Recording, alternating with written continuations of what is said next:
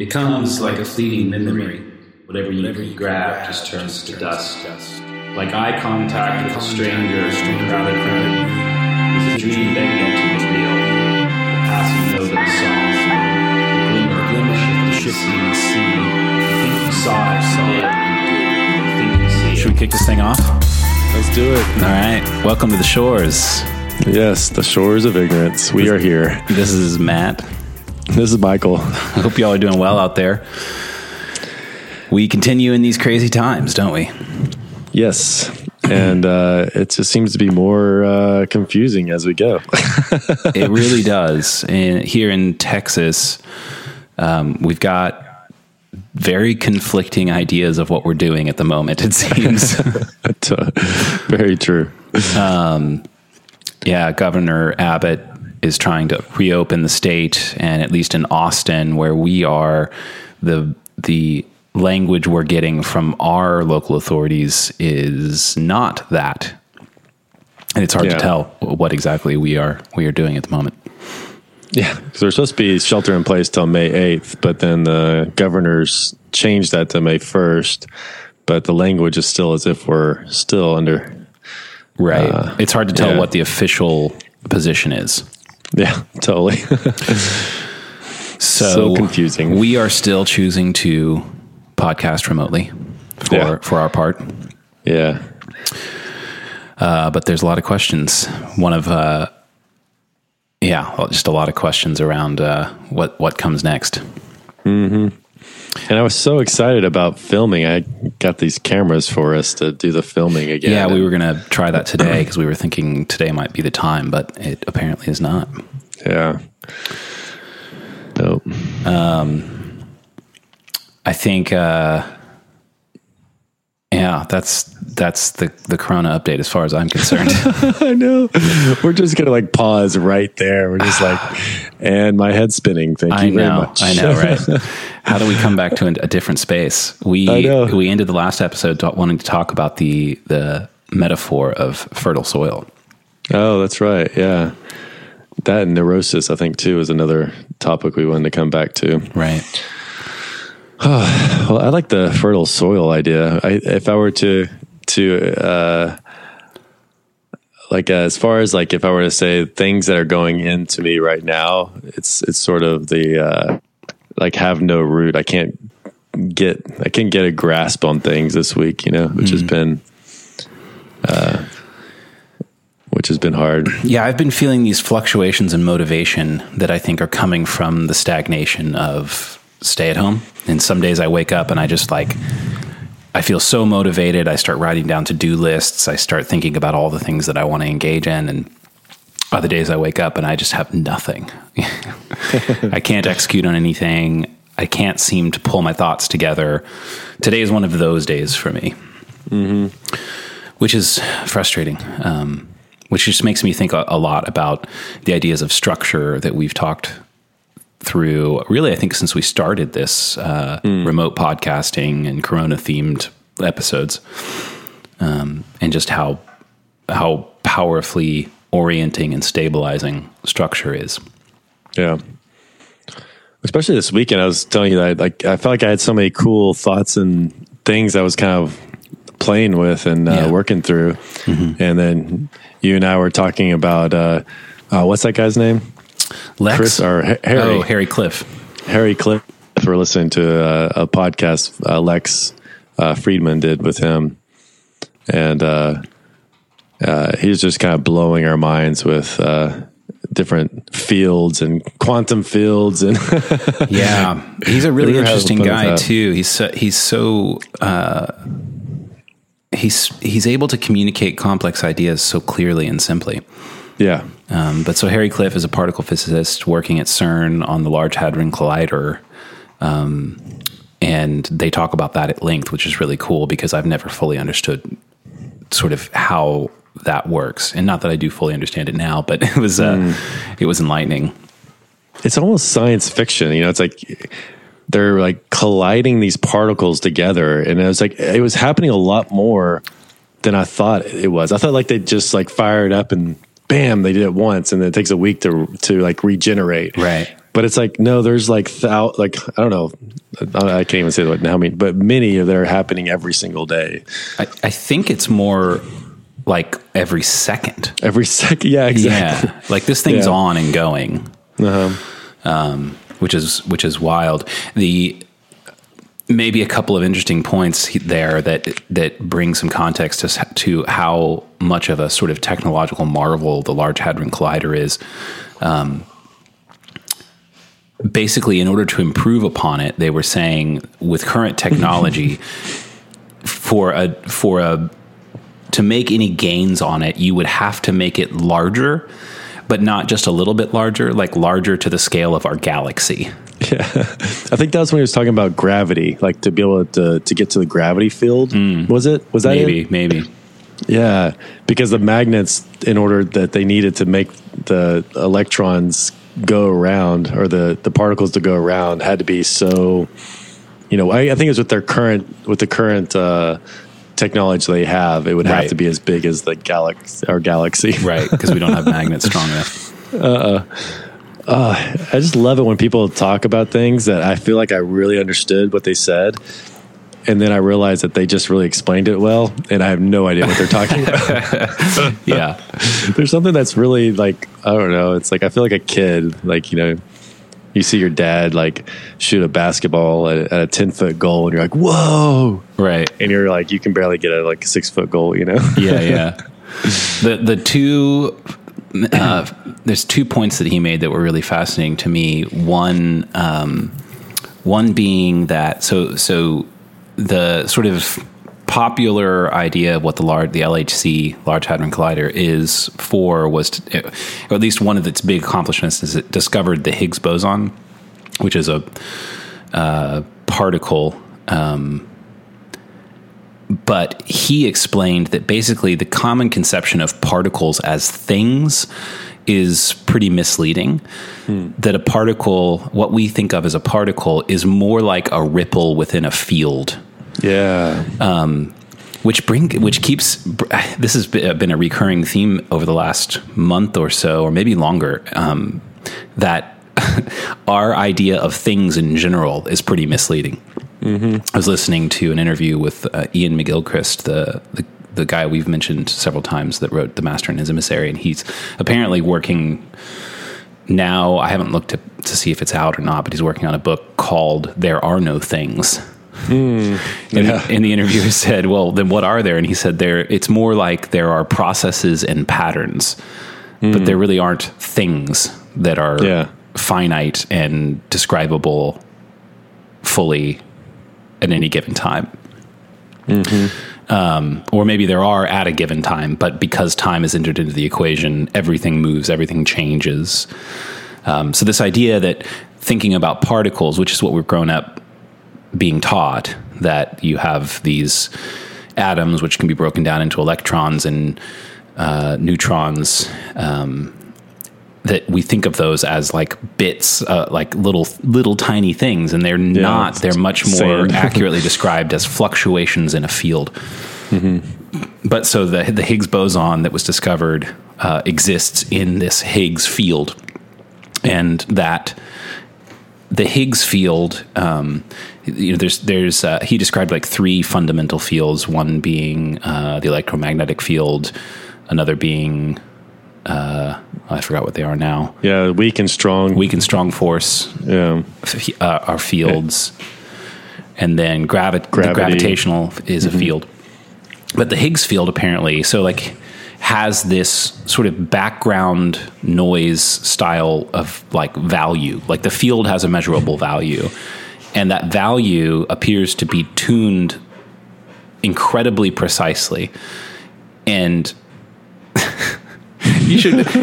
our listeners should just go listen to the podcast. I'm trying to get to the point. We're just going to repeat it all. That's awesome. Well, I'm loving hearing it. So just go ahead. It's like, who cares? Well, so the Higgs field is what apparently gives particles mass. And so if the Higgs field was not tuned to the exact value that it has, things would not have enough mass to hold together. So the universe would just like explode into entropy and chaos. But if it had a higher value, things would have too much mass to the extent apparently that like even an electron would have so much mass that it would spontaneously become a black hole.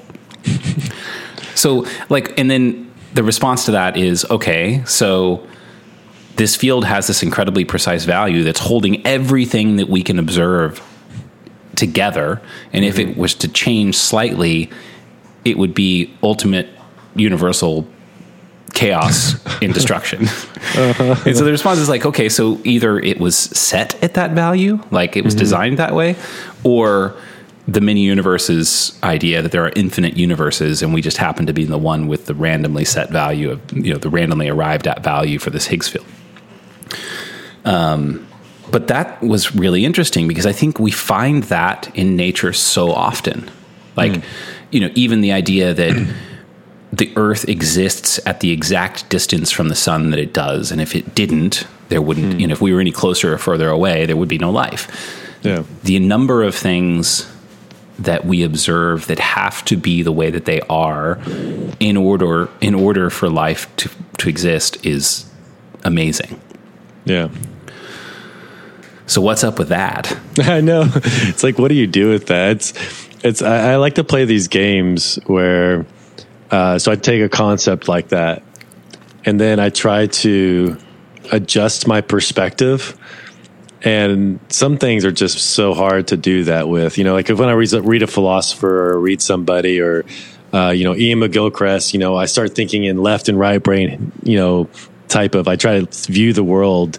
And obviously I'm not doing them as, I'm kind of doing them a little bit of a disservice, but it's just interesting to kind of try to perspective to look at the world through that way. Yeah. And then when I started thinking about the way that whenever I was listening to Harry describe that, it just blows my mind just to think of like all these fields and that there's not these little, like, I think us growing up in the 80s and 90s, we have these little sand particles that make up protons and neutrons, and electrons, and that there's not these little sand particles. It's just these forces. And I remember that one thing. This is such a kindergarten thing, but like, when you touch your two fingers together, it's like your fingers don't actually touch.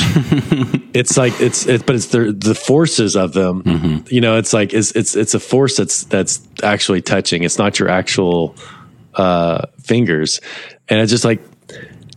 It's like almost like a magnet, it's like, you don't actually like matter doesn't touch matter, and, I don't know. It's just kind of fun. It's such like I feel like such a kid whenever I but yeah, it's a fun little game to play. I'm trying to touch my fingers together right now. Yeah. But the other thing that I was pondering after listening to that interview was, he was describing the amount of data that could be collected from the Large Hadron Collider is so massive that he said something like, if we were to collect all the data that we could, it would fill up every computer's hard drive in a matter of like a day.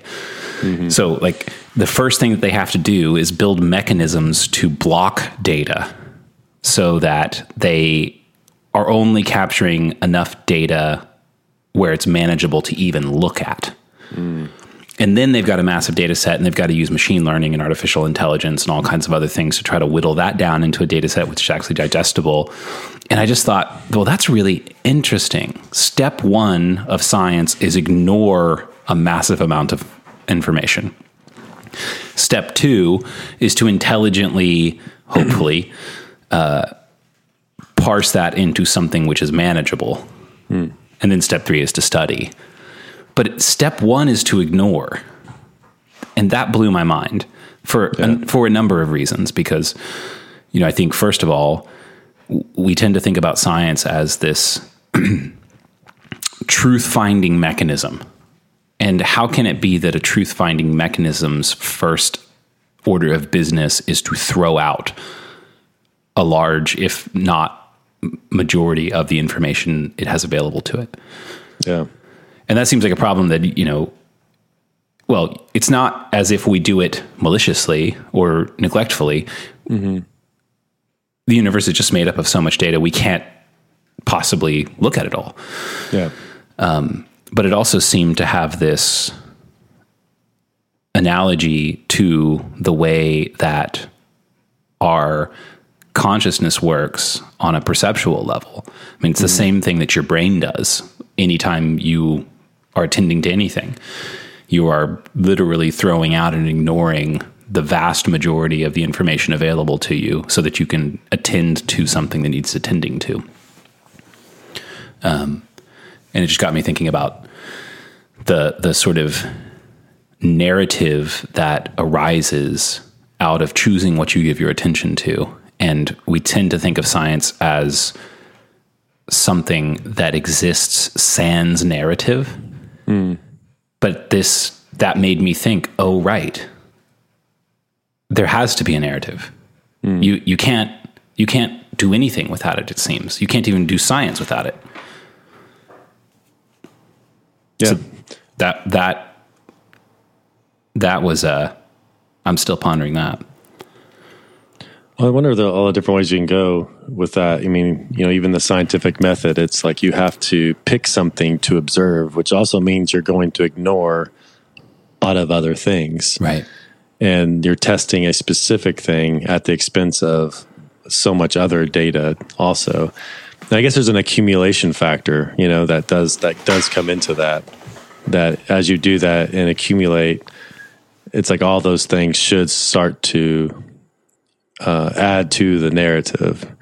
And it's almost like you're even testing the narrative that you're telling yourself through the scientific method too. It's like, is the world flat? And it's like, oh, and test that, and you just kind of see that narrative is wrong, Right.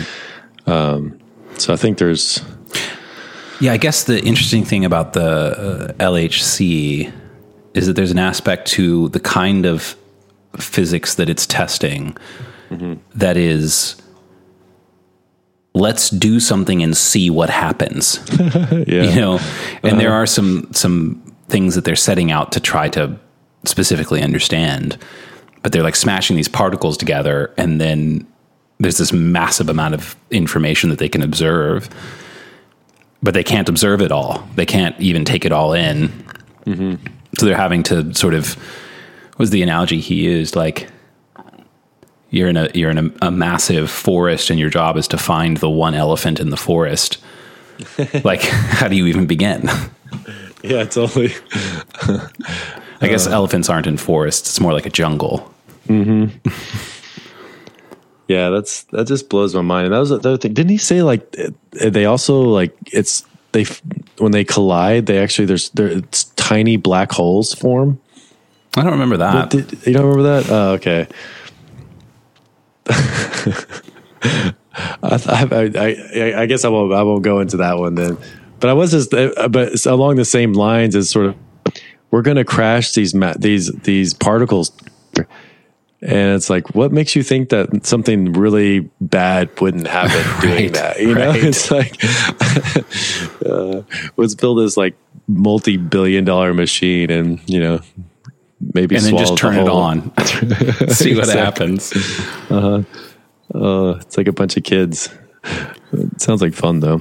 It makes me wish I was a lot smarter. It's like I wish I could be like, they showed that picture of them all cheering because there was a bump in a graph.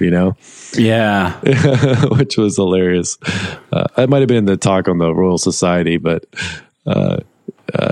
they found this little bump in the graph, and they were like, "Yeah, this is amazing." That's exactly what we were looking for. Yeah, right. Yeah, and you and I would just look at it and go, "Okay, I don't even know what I'm looking at." Yeah, I don't know what I'm looking at.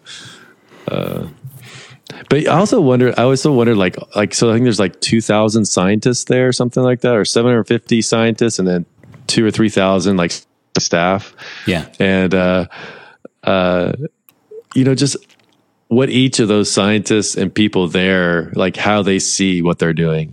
Like, that not all of them see the same thing, and being able to work together in that scenario. Or maybe they are very like-minded. I don't know. But it was very eloquent. I really appreciated his communication style. It was really good. Yeah, it was very good. I am interested to go listen to some of his lectures now. Yeah. Also, this has been a common theme at this stage in my life is I listen to something like that and I get excited and I think I'm going to go learn particle physics. Me too.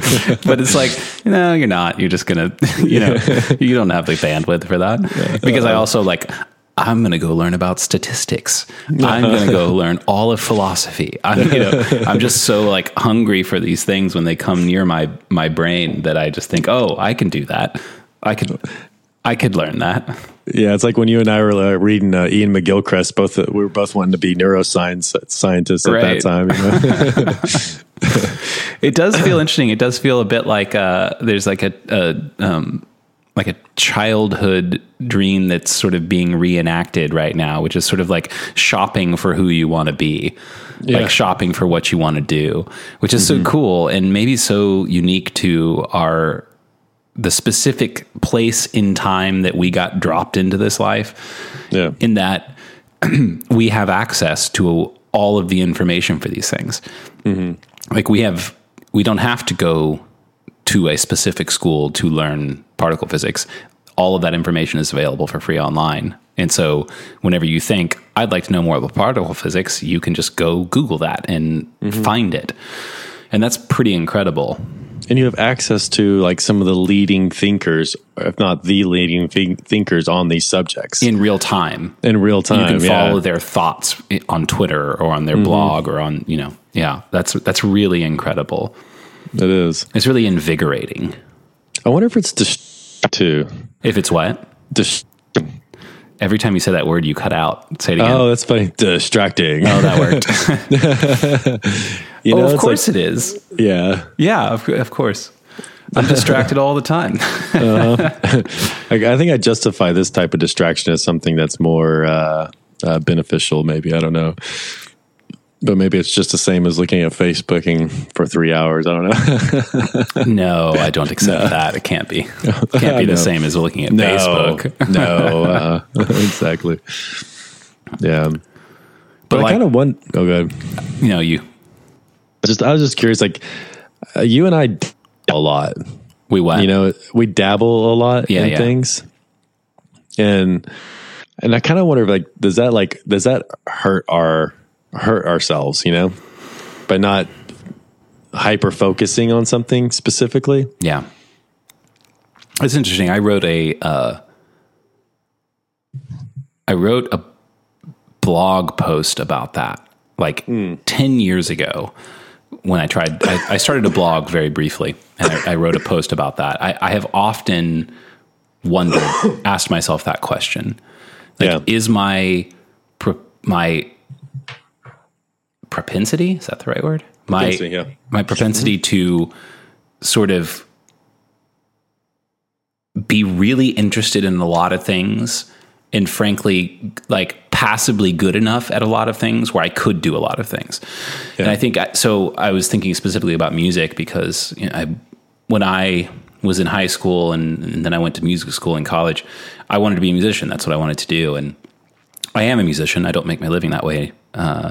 Never have. And I wondered if maybe it was that I wasn't accomplishing my dream of being a musician because I was constantly doing other things. And I had heard this interview with Mike Campbell, who was the lead guitar player for Tom Petty and the Heartbreakers. And Tom Petty has always been kind of one of my musical fathers, I think I would say. I could say idol, I guess, but I don't think that's the right word. When he passed away a couple of years ago, a lot of my friends and I were talking about that and all agreed that he was sort of a musical father. He taught us about the love of rock and roll. He taught us about the love of music and about how to write a good song. And anyways, but so Mike Campbell just said, I'm so thankful that it worked because this is all any of us knew how to do. And if it hadn't worked, if people didn't buy the records and, if we couldn't have toured all of our lives, I don't know what we would have done. We don't have any other skills. And I thought, what a blessing. Because I think that I want to say anyone, but maybe I'll just say most people given enough time focusing on one thing, can become proficient and maybe even master it. And I think I've spent so much time, I moved here to Austin and I was trying to write and release records and kickstart a music career, but I also started like 5 companies at the same time. Like I was all over the place. And I sort of was bemoaning that idea and wondering if that was hurting me somehow. That was a long response to your question. Yeah. Well, would you do it differently? Well, I don't know that I can. Yeah. Given my maybe personality, or I don't know what it is that makes me want to dabble in so many things.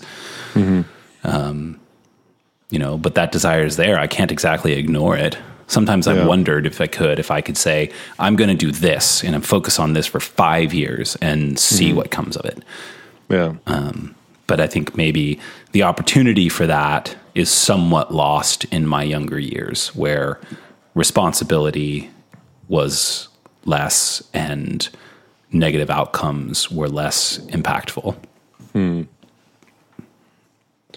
Yeah, I feel like that's, I think we both are very similar in that. Like I've always felt like I'm really good at a lot of things, but master of nothing.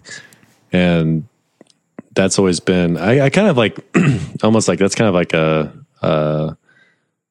I've kind of really accepted that to some degree. Like, and I kind of enjoy that too, because I find that, and I see you do this too, is like whenever you and I get in a conversation with somebody that is a specialist, I find that we're both very like just drill into them. It's like, oh, thing. All right, here you go. We're coming at you. Give us all your knowledge. It's just like suck them dry. They leave like. But I love specialists. I mean, I really do. Like, it's just, if there's something I admire about specialists. Yeah. That. And I think I've come more to terms that I don't want to be a specialist. I really want to know a lot about a lot of things.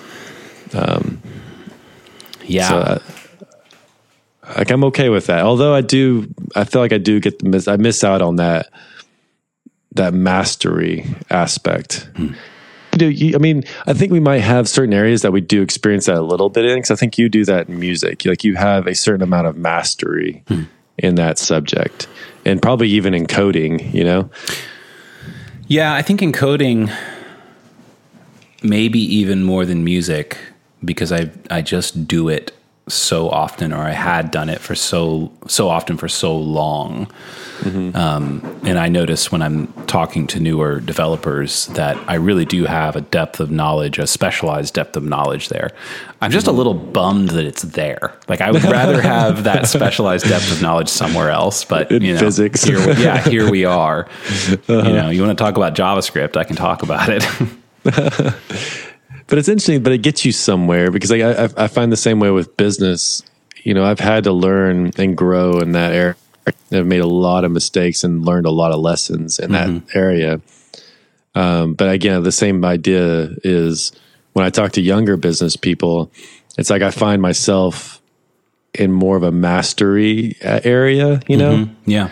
But that's not my passion, if that makes sense. Business is not my main passion. Like learning lots of different things is my passion. But business, I get to do that. I kind of get to do that through. Yeah. So business kind of ends up being something I ended up being good at, but it's more because I love coffee. I love people. I love how systems work. I like how to figure out how together and what person does best at this thing, and for that to happen, you have to have a business that doesn't run out of money. You have to have a business that all of those things can exist in, because you remove the context and they don't get to exist. Exactly. Which kind of makes me think about the field, like the ripple in the field. Like, wow. I mean, when I think about programming, I have some passion for it. I don't think, like, if you asked me to list my top 5 passions, I probably wouldn't put it in there. But it is sort of the thing that has enabled all of the other things that I am passionate about. And to the extent that I've done music or been successful in music, it's only been because I have this other skill that has enabled me to do that as I have also been, raising a family. Because it's almost impossible to do music unless you happen to sort of get big and that becomes a income source and raise a family at the same time. So to have this thing that enables me to have a job that, pays decently has held that together. And even I would say I am probably an entrepreneur at heart. Yeah. And the programming thing has enabled me to start a bunch of really cool things that I was passionate about. It's sort of the field that all this stuff is able to exist in. And you take away this one little thing and all of the other things collapse. Isn't that fascinating? Dude, I don't know if I can go there. But just the idea of entrepreneurship and, how it creates these creative spaces, it's but if you take the entrepreneurial spirit away, would you have these amazing things? So as I was listening to another one, I think it was Eric Weinstein was interviewing this talking about gene. What was it when you changed people's genes? There's a word, not gene therapy. Gene therapy and eugenics, I guess. Is that the right word? I don't know. Yeah. Anyways, I think it's eugenics. But the idea of being able to craft your children into something that you want to be able to choose the genes for them, like tall or right, or or you could identify this person has a musical genius to them that you could then identify them and give them all the things they need to be able to succeed at that. But the question I kept going through my mind, I think they also brought this up in the podcast, was can somebody be truly great at something without the struggle and without the suffering? Man, because everyone who's great or amazing in some area, it came through some sort of hardship. I mean, Elon Musk, for example, I've been looking at him a lot lately. It doesn't seem like that's a possibility. Almost was it Gattaca, where they engineer people and they can tell by your genes whether you're going to be one thing or another. Anyway, the scientist he was talking to also said, you don't want somebody in space or operating in this one place if they don't have the capabilities or IQ or whatever it might be to handle that situation. Right. And Gattaca just kept coming to my mind in that space. Well, that's really interesting. Is I remember when I first heard about Elon Musk's concept of Neuralink, which is his idea that we're all essentially cyborgs already. In that, this device that we carry in our pocket every day is an extension of us. Without it, we don't have access to information that is integral to us. Oh, interesting. The problem is that we have a bandwidth issue getting information off of our devices. And so he wants to essentially put little fibers into your brain and establish a data link between your brain and your phone, essentially, or a computer or whatever, right? It's so scary. Well, and so then so that obviously the first sort of imagery that comes to mind is Neo in the Matrix downloading jujitsu. Oh, now that's badass. Right. But then I thought, you know what? No, it doesn't. I don't think it would work because, like you said, going through the process of learning something, which requires patience, suffering, and time, is a part of the knowledge of having it. And if you just downloaded the information, would you actually have the same thing as a person who experienced it? Yeah.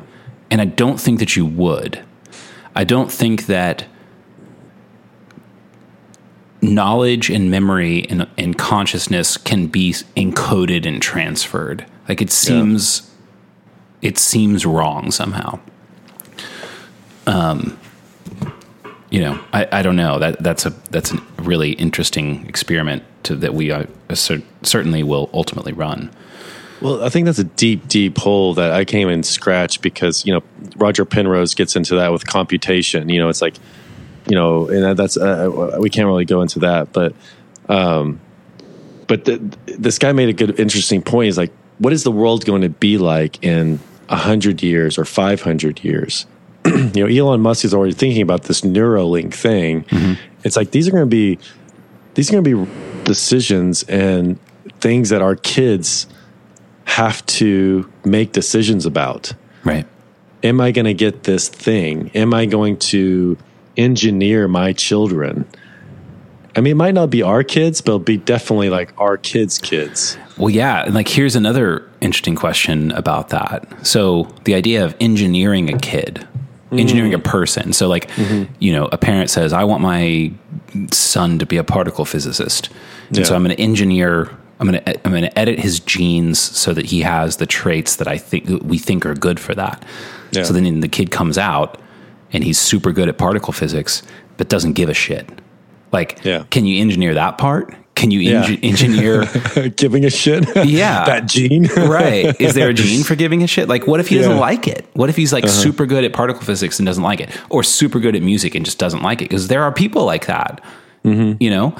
Like one of my best friends in high school was valedictorian until the last semester of high school and just stopped doing his schoolwork because he was like, I don't give a shit. I don't care. Wow. And, I think he graduated like number 3 or something like the last semester because, he opened that window for somebody to come and surpass him. But, he made I think he made a 1,500 on his SAT or something insane and he just never cared. It's like he had this mental gift and didn't care. Mm-hmm. So, and then if you engineer the kid to be good at something and the kid doesn't want to do the thing he's good at, then what's the ethical dilemma there? Like, are you mad at that kid for not being good at, or for not wanting to do the thing he's good at? Yeah. And you invested in that? Yeah, right. Yeah. No, that's really messed up, I think. It's messed up. What, the idea of engineering a kid? Well, it is. I mean, I think it's hard. I think that's the other part too, is coming from, again, you and I come from the era of, dial-up internet, like just the beginning of, so it's like a lot of the things that we might consider crazy or, that our kids and our kids' kids won't. Right. And I'm not sure if that's a good or a bad thing, Well, it's a normal thing. I mean, every generation goes through that. Like I remember when Call Waiting first came out, my dad thought it was the craziest thing and the most rude thing that you could ever do to be on the phone with somebody and say, can you hold while I answer the other line or whatever, Mm-hmm. But now that's normal. Yeah. Yeah. Our texting, I remember that. I was like, man, that's so stupid. And now it's like a main mode of it's a primary mode of communication. Yeah. Yeah. Yeah, it's really interesting to think of like the world in 100 years from now. Like, what is that going to look like? There's a lot of like talk about getting off the planet, that kind of stuff. I know you're trying to make a more profound point, but I'm just like, I don't think we know what the world's going to look like next week at this point. Like, totally. I take comfort in thinking hundreds of years, not next week, man. You won't even be around. I know. Yeah, that's a trip. That is a trip. But coming back to like the idea of like specialist and, there was something in that I was like, when you were talking about it, I wanted to come back to the soil part too, because there was a connection there that I can't grab right now. Well, that does make me think. I mean, you say, well, I never really wanted to be a business person, but it's enabled all the things I'm passionate about. And I say I never wanted to be a programmer, but it's enabled so many things that I've been passionate about. Yeah. It does seem like those sorts of things are the field. We used the word field earlier, so sort of relating to the particle physics idea, but that could be sort of the soil that all these things grow out of. Mm-hmm. And if you sort of extrapolate another layer and you say, well, I'm not a specialist, But you have all of these things that become a new sort of field or a new sort of set of soil, and you imagine, well, what will grow out of that? And does some specialty emerge, which was not an available specialty when you were a kid and thinking about the things that you wanted to do. You know, totally. It was easy enough for Mike Campbell to wake up at 14 and be like, I want to play guitar, and that's what I want to spend all my time doing, because it was an available thing to be done. But we also live in a world where most of the things that people are going to be doing moving forward have not been available things to do for very long. And a lot of them aren't even available now, aren't even imaginable now. Yeah. So what sort of soil is your life turning out to be, and what will grow out of that? That's a really interesting thought. Yeah. You know, and I think we've been sort of seeing that in a lot of the intellectuals that we've been following and talking about, and honestly sort of kind of like lusting over. I don't know if that's the right word. It's definitely idolizing, maybe. Yeah, maybe idolizing, but like thinking, man, I want to be like that person. Yeah. And then we sort of notice that most of these people fall into this age group range of sort of mid to late 50s. And I don't think that any of them would have known 10 years ago that they were going to become public figures, famous for their podcast or their YouTube channel, you know? It's like, because 10 years ago, those weren't available things to be doing. Yeah. They didn't exist. Yeah. Well, maybe longer than 10 years. I think YouTube started in 2006. Yeah. But still, it's not very much time, you know, and they were in their 40s at that time. And, you know, you and I are just barely there. So all of these things that we're crazy, that we're gathering and talking about and dabbling in, like what will kind of rocket out of that at some point? Well, that's the thing that's always like me is like, there's so many things I would like to get into or specialize in more, but then I think about how limiting that would be. You know, for instance, like I always thought about, wow, I could really go get a job with somebody and probably make a lot more money than I'm making, you know, but it's like, but then I would have to like obey their rules.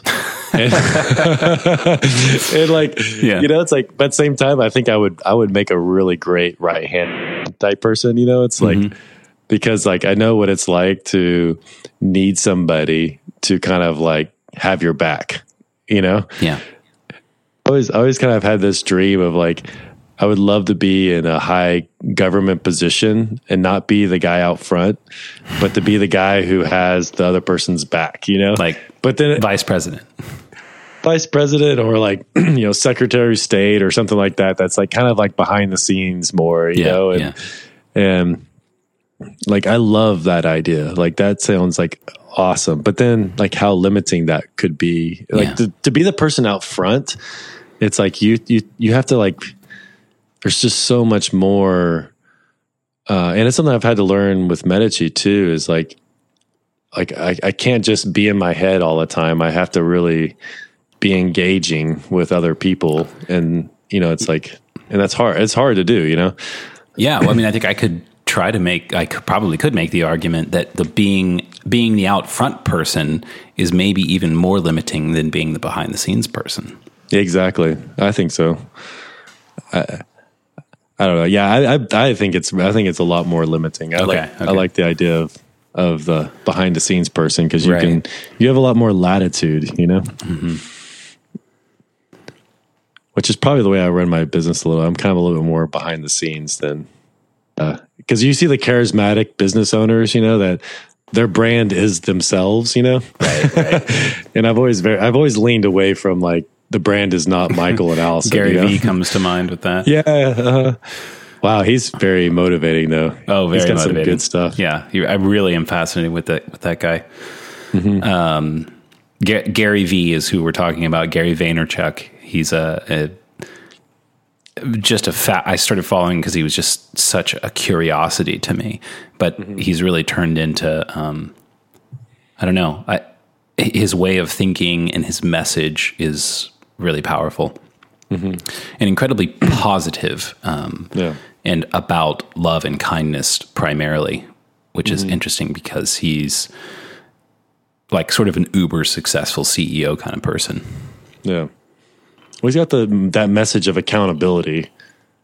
Like, want something, well, doing about it.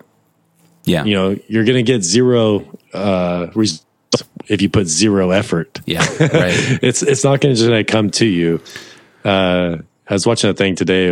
He was one of his posts, and he was like, some people think I'm like proposing people to be workaholics. Yeah. It's like, no, that's not the thing. It's like, I want people to love what they do. But if you love something, you got to put time into it. Well, if you love it, you're going to put time into it. Yeah. That's the thing. Totally. Yeah. I felt pretty convicted because there was I think I had sent you a post of his and some guys were asking them how to sort of like start a podcast and grow a podcast. Oh, yeah. and he's given this advice to so many people, but he's like, you know, first thing, you got to make quality content. Like, if you're not making quality content, nothing matters. But making quality content isn't enough. He's like, it's audacious that you would just make quality content and expect anybody to give a crap, like to just follow you. No, he's like, make quality content and then spend, he said something like 14 hours a day direct messaging people whom you think might be interested in it and sending it to them. Yeah. And that is exactly what you have to do. Yeah. And I learned that lesson actually. And I've known the lesson for a long time. I don't live by it. No. Because it grates on something in my personality to do it. But I remember when I first got to music school, one of my best friends, who's still one of my best friends, he and I got there together, and he was very charismatic and outgoing about the fact that he was there to play guitar. And if there was a good singer, a good songwriter, he would immediately say to them, I want to play guitar for you. Let me know when you need somebody. He's now played at the Grammys, the Country Music Awards, on all the late night shows. He's making his living doing this. I never got any gigs because I never asked for any gigs. Yeah. You know, and there's this idea that, well, it's really encapsulated best. I keep thinking about it in the biblical idea that seek and you shall find, ask and it shall be given to you. Oh yeah. Like I'm thinking about that less as a interaction with God and more as an interaction with life and what I want, which is maybe actually I'm splitting hairs by making the distinction. I'm not sure. We could probably dive into that further, but yeah. You know, if you want people to listen to your podcast, you have to ask them to listen to your podcast. That's how that works. Oh, damn it. Like, check this out. So like we sent this email marketing thing out on our Square thing, and we're trying to build our subscription and all this stuff for our online wholesale stuff. And we send out this thing on a Square. I hate marketing stuff. It drives me crazy. And this just in the 2 hours, we got like 30 hits of people buying coffee from us. Right. And I was like, oh, that's right. Like people, there's people out there that want to consume your content, but if they don't know about it, they can't. Right.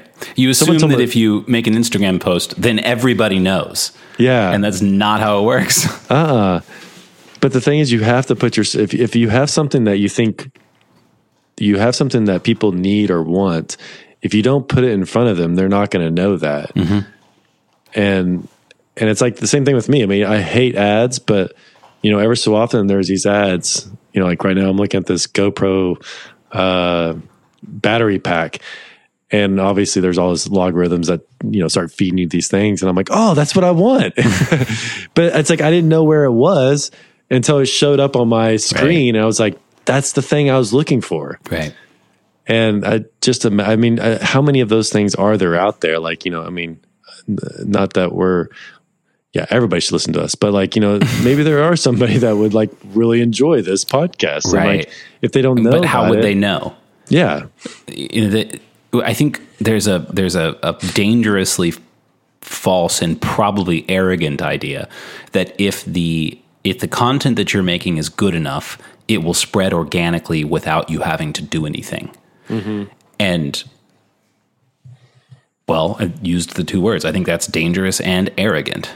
Yeah. And I think that the proper humble position is to make something you think's good and then go tell people about it. Because if you think it's good, then why wouldn't you tell people about it? Like, it's arrogant not to. I think. So to go seek people out and say, hey, I made this thing and I want to share it with you. Mm-hmm. That's powerful, because now there's a relationship with that person. I mean, if anybody comes to me, any person at all, and says, I want you to see this. I think it's good. I want you to see that. I'm going to feel loved and interested, and I'm going to go look at it. Yeah. And then maybe I don't like it. Mm-hmm. But maybe I do. Yeah. I mean, it's the only way to grow something. And I have been struggling with applying this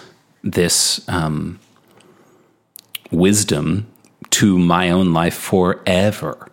With my music, with every creative endeavor I've ever done, every business I've ever started.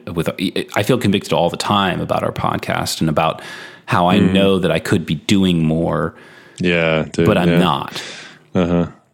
So I would love to commit to you that I want to do more. Well, last episode I made a bunch of notes about,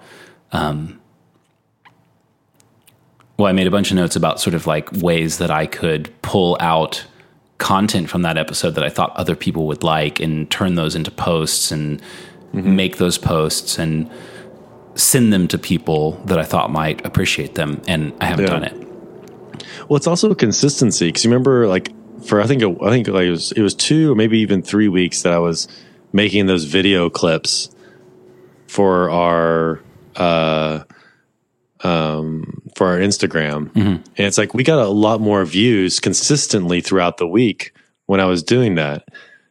But it wasn't consistent. Like I stopped doing it. Yeah, and it's consistency is key. Well, that's another lesson that I think Gary Vee illustrates perfectly.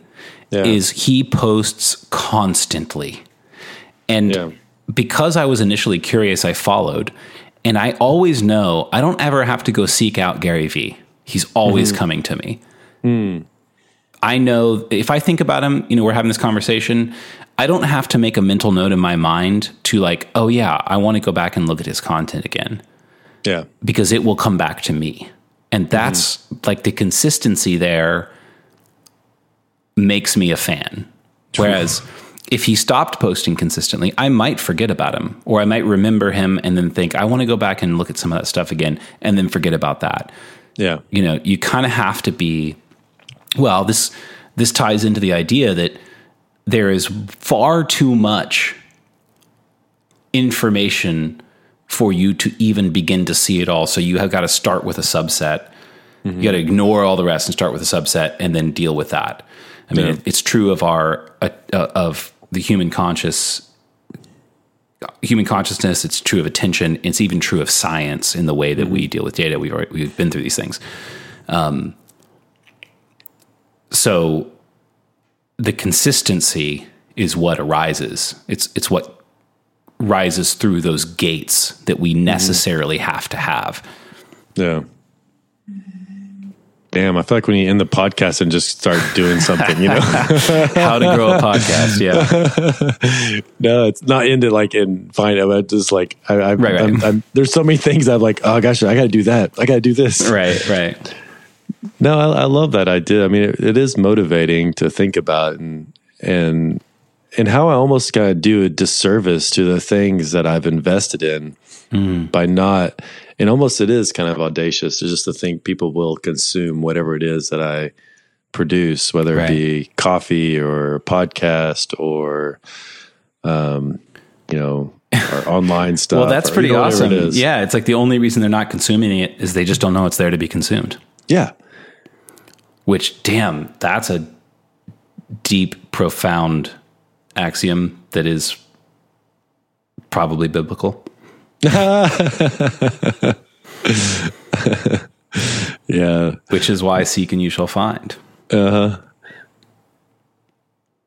I wonder if that's like something that's like just really woven into the fabric. You know, it's like, you know, I mean, it's been in mankind's, you know, we're always looking for something, whether it be a new world, a better situation, you know, more money. It's like there's something that we're always yearning for, something more, and you can always see where that it gets misplaced, and negative things come from that.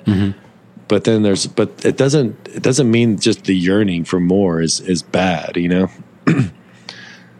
The yearning for something else, like even knowledge and stuff, the yearning for more is woven into the fabric. Yeah, I think. Yeah, I mean, it's there's an evolutionary aspect almost to that. It's like right. throughout our history, it's we're trying to understand the world we live in and the context that we. Yeah.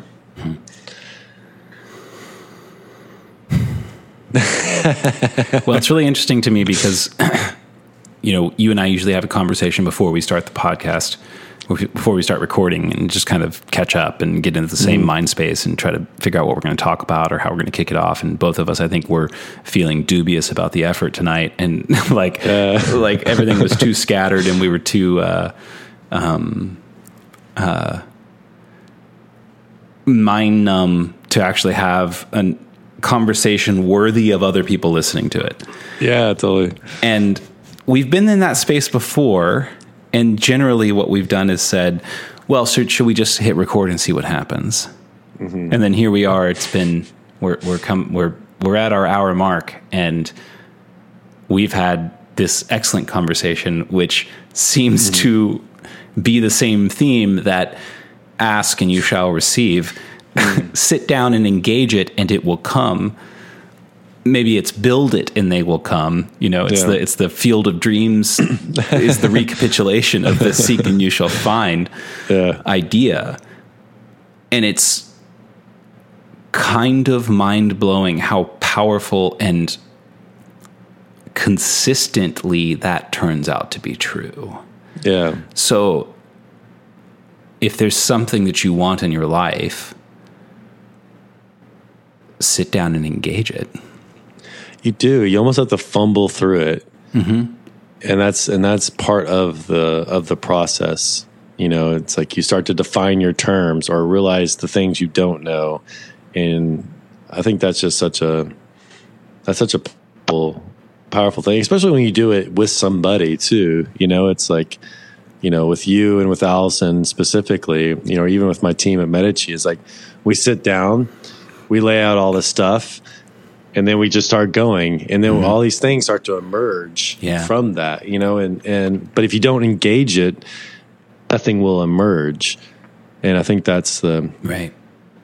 I don't know if we have time to get into this part, but it's like this week's been really profoundly hitting me that suffering is a huge part of our existence and how much we need it, and we have to accept it.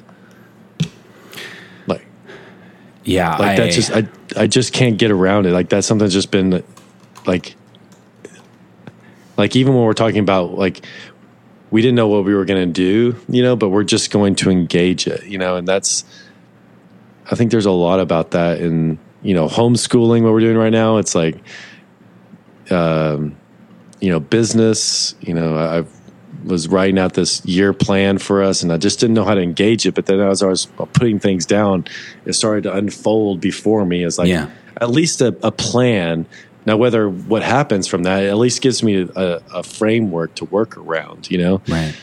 A framework with which to engage it. Exactly, yeah. I mean, I'm with you. I have been stumbling around this idea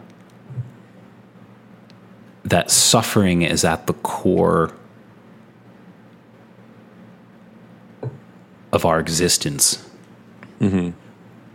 Like in a really fundamental way. And I think that is a very scary statement to say and to hear, but I don't mean it that way. No. and maybe that's what we don't have time to really dive into on this episode. But I would love to do that. I'd love to. I just kind of made a note to myself that would be interesting to talk about, because I've had some negative reactions when I've expressed that idea to other people, but I actually feel it is a very edifying idea. Yes. So yeah, like it's a good thing. Yes. Like it's a positive. Yeah. Instead of a negative. Right. There you go. There we go. Well, I think we went to the shore. We did. Yeah. I love that the imagery of the shores. I know it's like it's our podcast and we named it that, but like I still just love the imagery of the shores. Like looking out on the sea of chaos, you have this island of knowledge behind you, and you're contending with these things. And I think that's just such a great analogy. I love it too. I feel like there's a really great.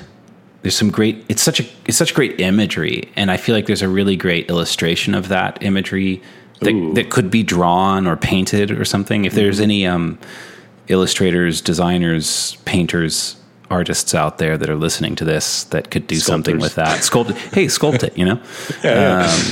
That would be awesome. That would be cool. One of these days when we have we can do a contest or something like that. That'd be badass. That'd be fun. Well, we got to first start by asking people to listen to our podcast. Totally. All right. We're putting some things in action here. All right. I'm down. All right. We love you guys. Y'all keep it together. Ask for something that you want and then engage it. Ooh, damn. There you go. Signing off. All right. Much love to you. Shores of Ignorance. Bye.